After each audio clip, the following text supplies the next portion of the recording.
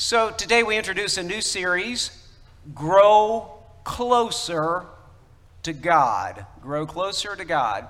And of course that begs the question, how close are you to God right now? How's the relationship? How's the communion with the Lord? And we'll move in this direction pretty early in this series, but of course, your prayer life is going to be a pretty good indicator. The depth, the consistency, the direction of your prayer life is going to be a good indicator. But we're just going to begin today with, as I mentioned at the opening of this service, this searching question from God to the first sinner after the first sin. Ayakal, where are you? Where are you? You know, if you were to call me up, or I were to call you up, let's say you call me up and say, hey, I'm trying to get to Nashville, Tennessee. What turn do I need to take in 5 minutes? I'd ask some questions, wouldn't I? And the basic question would be, well, wait a minute, where are you? From whence do you come? When you want to try to get to Nashville, we pretty much need to start out. Are you coming from the west, from the east, from what road are you on right now? What situation? Are you in a dead end? What happened to you? Do you need to make a U-turn? I don't know where you are. To get directions, we need to assess from the get-go where we are. Again, where are you physically this summer? Mentally? Spiritually? The Bible calls upon us to do some self-assessment. That runs all the way through the Scripture. John Calvin classically says, the keys to all other knowledge are knowing God and knowing ourselves. Well, part of knowing ourselves is knowing where we are right now. Famously, that maxim that's attributed to Socrates, the unexamined life is not worth living.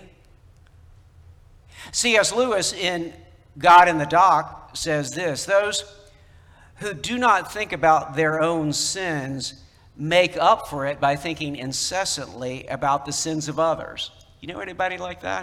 And then he goes on and says this: it is healthier to think of one's own sins. It's the reverse of morbid, he says. That's a surprise. It is not even in the long run gloomy. A serious attempt to repent and really to know one's own sin is in the long run a lightening. In other words, turns on the lights, and a believing process. This self-examination, spiritual self-examination. Of course, he said, there's bound to be a first dismay and often terror, and later great pain. Yet that is much less in the long run than the anguish of a mass of unrepented and unexamined sins lurking in the background of our minds. It is the difference between, Lewis says, pain of the tooth about which you should go to the dentist, and the simple, straightforward pain you may experience when you go to the dentist and have the tooth addressed. You're going to have pain one way or another. It's a lot better, rather than to sit out and fester in your pain, to get to the dentist and go through what may be short-term a painful process of becoming healed. Grow closer to God. A lot of us may be avoiding God. We may claim we're not, but the truth is, if you're not deeply living in a relationship with God, you, in effect, are avoiding God. So we need to begin with God's, as Spurgeon calls it, first question to the first sinner: where are you? We're going to turn to Genesis chapter 3, and I've preached on and taught on Genesis 3. You can go back into our archives for other sermons and certainly Wednesday night teaching on Genesis 3. We're going to hit a few passages from Genesis 3. I'm going to guess, hope, pray that you pretty much know the story of Genesis 3 and the fall. And then we're going to move on to a couple verses from Jesus' discourse on the vine. So let us turn to God's Word. Genesis chapter 3, picking up at verse 7. In other words, immediately following the devastation of the fall. Hear now God's Word. We're reading 7 through 13 and then on to the close of the chapter. Then the eyes of both, that's the man and the woman, then the eyes of both were opened, and they knew that they were naked. And they sewed fig leaves together and made themselves loincloths. And they heard the sound of Yahweh, the Lord God, Yahweh Elohim, the Lord God, walking in the garden in the cool, or literally ruach, the breeze, the wind of the day. And the man and his wife hid themselves from the presence, literally the face of the Lord God among the trees of the garden. But the Lord God called to the man and said to him, Where? Where are you? Where are you? And he said, I heard the sound of you in the garden, and I was afraid because I was naked, and I hid myself. He, the Lord, said, Who told you you were naked? Have you eaten of the tree of which I commanded you not to eat? The man said, The woman whom you gave to be with me, she gave me fruit of the tree, and I ate. Then the Lord God said to the woman, What is this that you have done? And the woman said, The serpent deceived me, and I ate. And then to the close of this chapter, towards the close of this chapter, picking up at verse 21. And the Lord God made for Adam and his wife garments of skins and clothed them. Then the Lord God said, Behold, the man has become like one of us, knowing good and evil. Now, lest he reach out his hand and take also of the tree of life and eat and live forever, that is, in his sin, condemned. Therefore, the Lord God sent him out from the Garden of Eden to work the ground from which he was taken. Now to the New Testament, to John's Gospel, chapter 15, verses 4 and 5. Jesus is speaking to his disciples on the eve of his dying for us. Jesus, preparing to die for us, calls us to remain in him. Abide in me, and I in you. As the branch cannot bear fruit,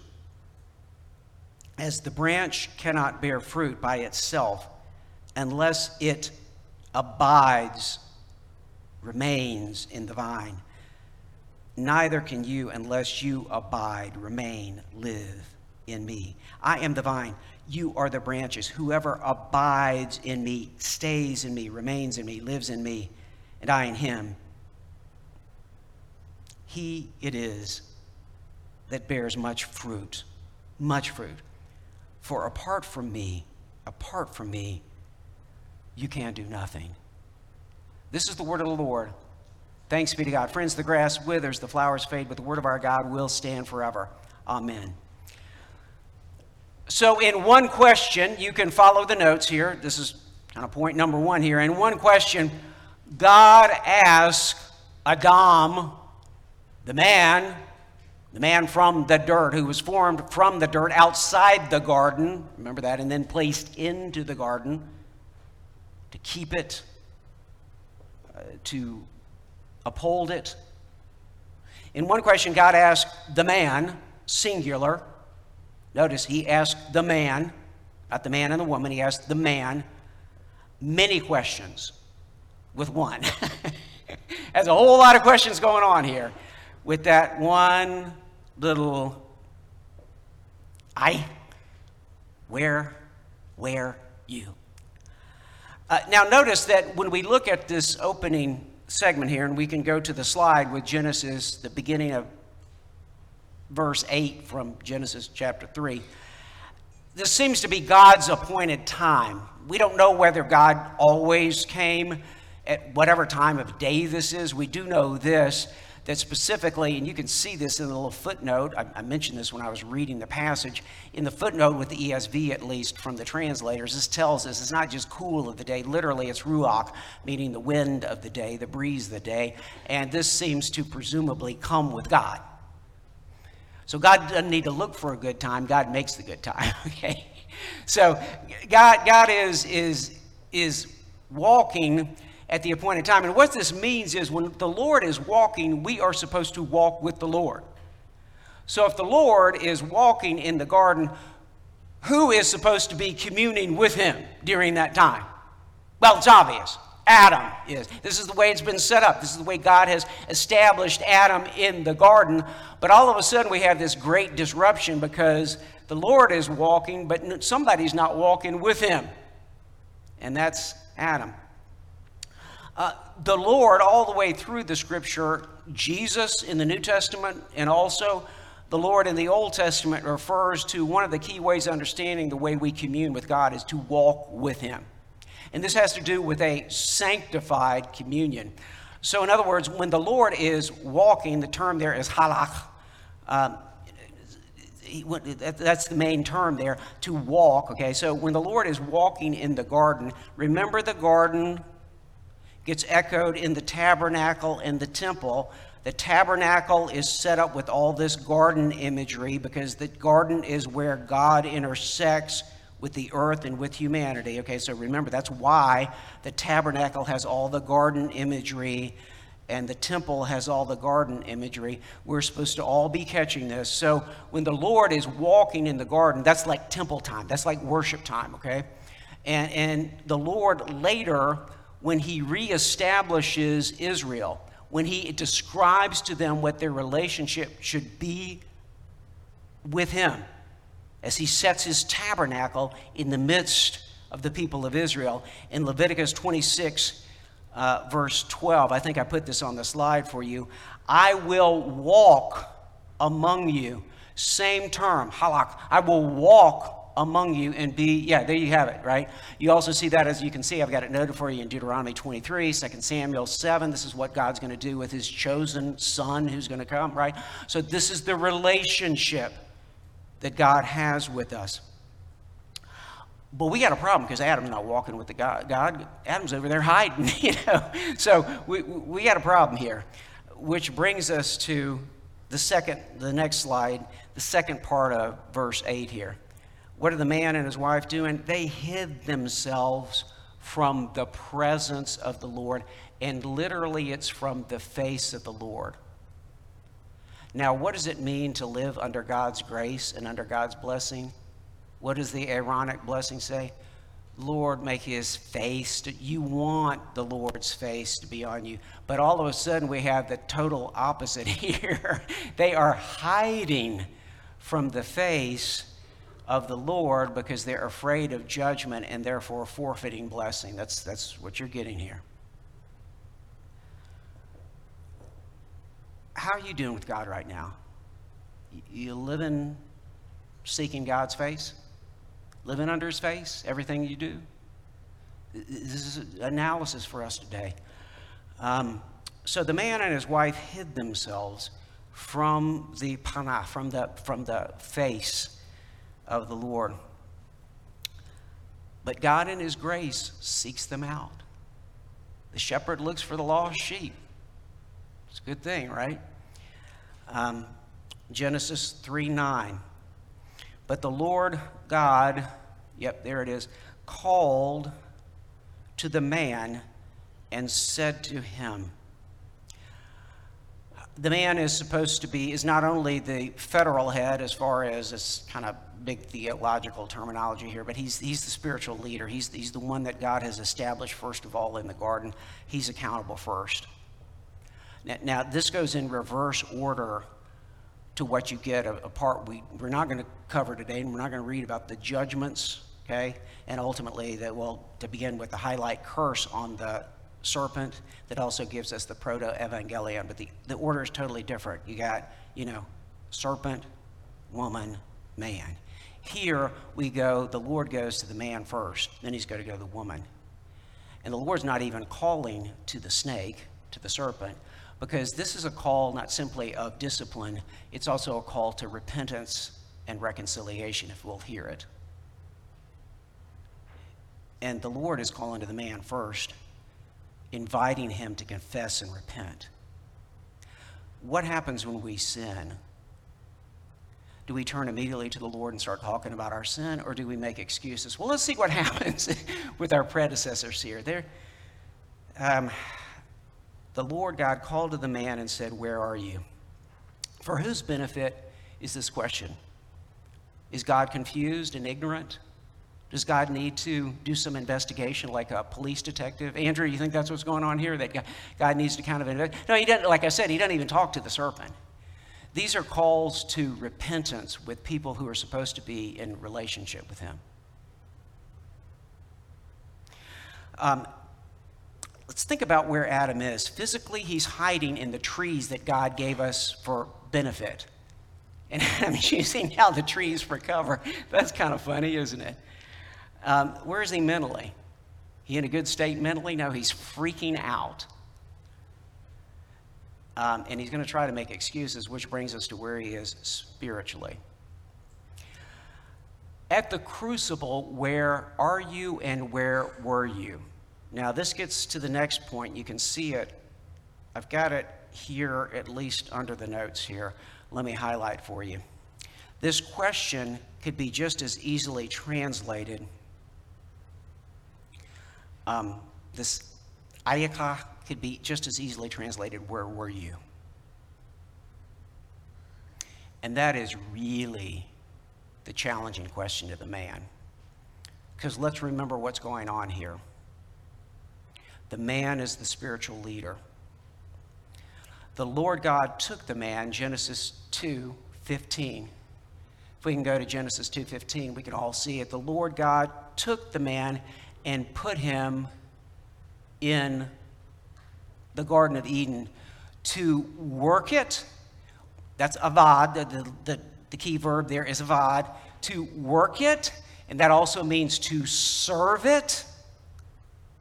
To serve it, and shamar, to keep it, or literally to guard it. This combination of verbs is used throughout the Old Testament for the responsibilities of the Levites with the tabernacle and the temple. They are supposed to serve the Lord and serve the Lord's people and serve the tabernacle or the temple and to guard it, keeping out the unclean and upholding the holy worship of God. And by the way, when you get over into Leviticus and the law, serpent is unclean. You don't let serpents into the holy place. A lot of times people say, well, why did God let the serpent crawl in and start, tempting the man's wife? Why did the man, whose responsibility is to serve the garden and to serve his wife in their worship and to keep the unclean out? The question that God is asking is on the man. Where were you? Where were you when the serpent crawled into the middle of the holy area? Where were you when the serpent started tempting your wife and defaming God and God's word? Where were you? That's what God is asking here. Most people miss that. That's what. Where were you at the crucible?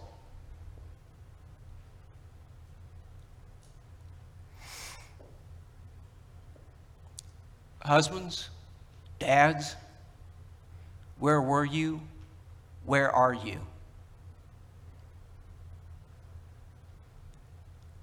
The Lord calls us to serve and to guard and uphold the holy places he gives us. So yeah, back to Genesis 2:15, that's the man's responsibility. He's like the priest in the garden. And the Lord God commanded the man, saying, back to 16 and 17, you shall surely eat of every tree of the garden, but the tree of the knowledge of good and evil you shall not eat, for in the day that you eat of it, you shall surely die. The man can eat of abundant life. Abundant life. Even the tree of life the man can eat of. He's in a right relationship with God. And when the serpent starts defaming God and God's word, who's the one who's supposed to step in and say, well, actually, here's exactly what God said, and you better get out of here really fast? It's the man to whom God gave the guidelines of total grace. I mean, we're talking total grace. With the only, if you want to know evil, you go to that one tree, and you'll know evil. Not going to be good. So now back to our story in 3, Genesis 3:9. The Lord God called to the man and said to him, where? It's a location question, second masculine singular. Where are you? Where were you? And it's a call to repentance. You have to understand this. This is not the judgment. Judgment is going to come later. Penalty is going to come later. This is a call to repentance.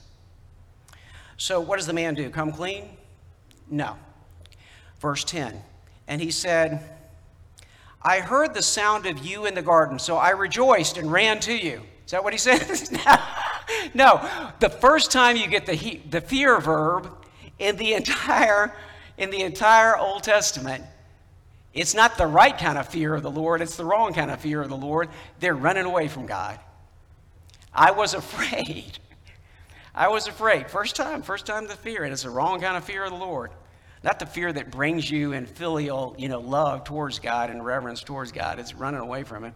Because I was naked. So here's the one knowledge that the guy got out of eating this fruit. Guilt and shame exposed. I was naked, and I hid myself. Now, number 2. God asks each of us the same questions. This is a spiritual checkup. We all need to go for physicals and checkups with our dentist and physicians periodically. Well, God calls us to a spiritual checkup and a call back to himself.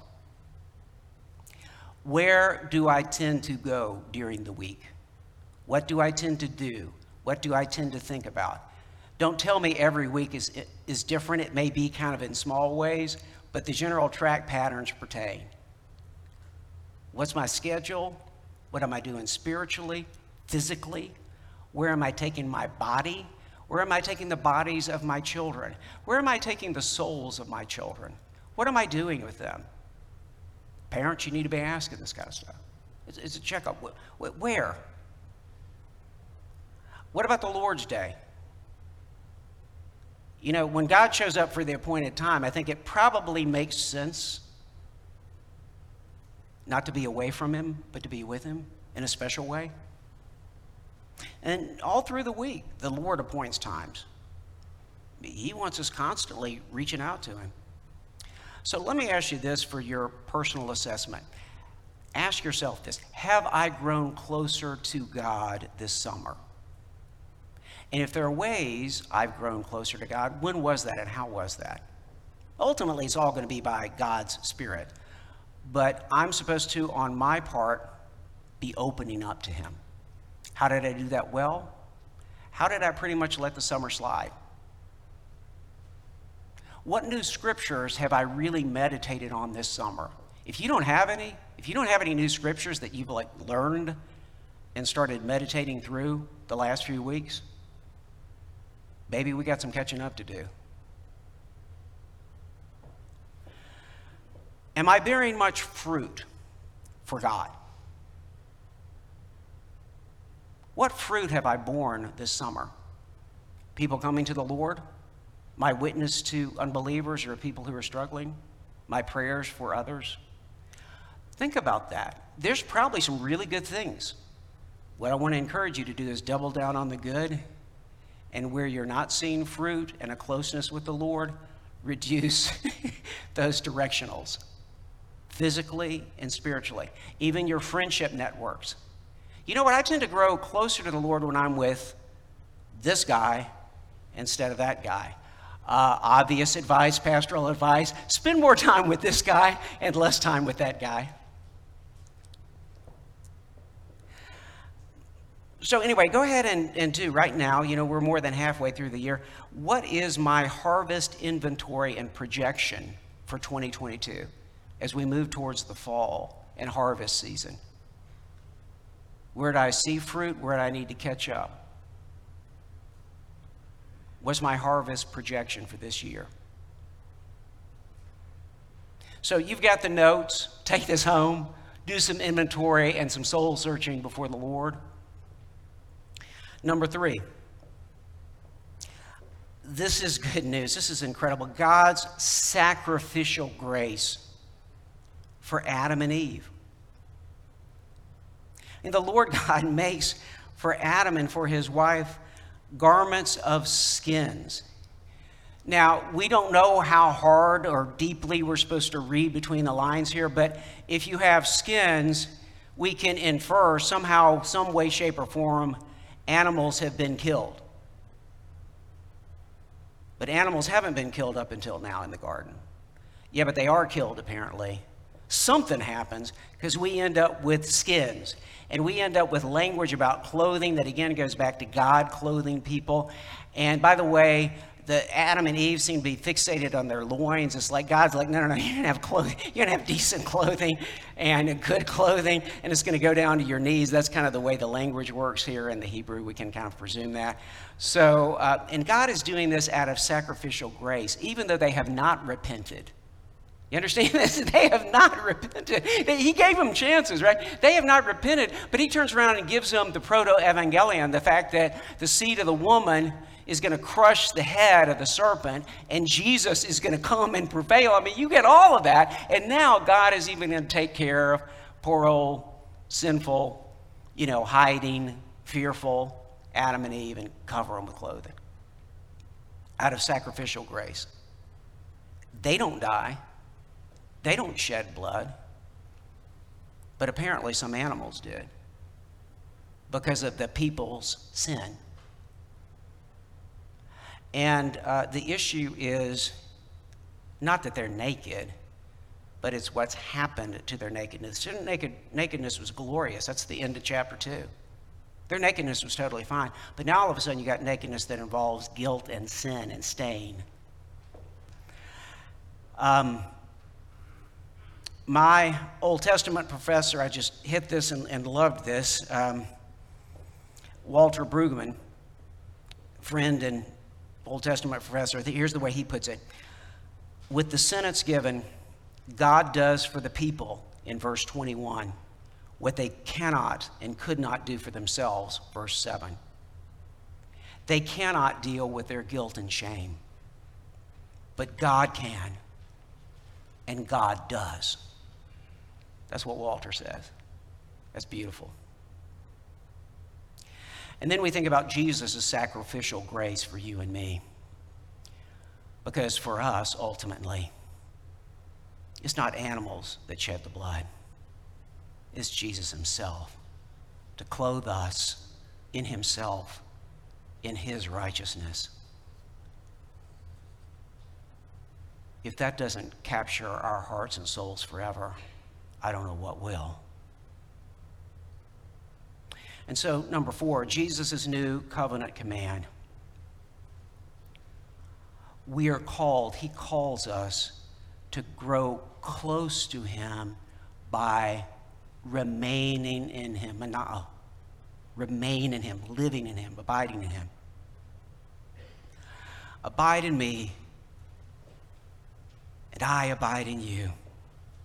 As the branch cannot bear fruit by itself unless it abides in the vine, neither can you unless you abide in me. The harvest is not going to be good this fall or all through your life or for your household unless you are closely living in Christ. Come close to him. Where are you now? Where should you be? Where by God's grace can you be? That's what we're going to talk about over the upcoming Sundays and what we're focused on today. Come to him. He has laid down his life to address what you cannot, your fears, your shame, your guilt, and he will bring you home to himself. Come to him and live in him, with him. Where are you? I pray that this day, I pray that right now, you would seek him and come close and know that grace now and forever. In the name of the Father, the Son, and the Holy Spirit. Amen.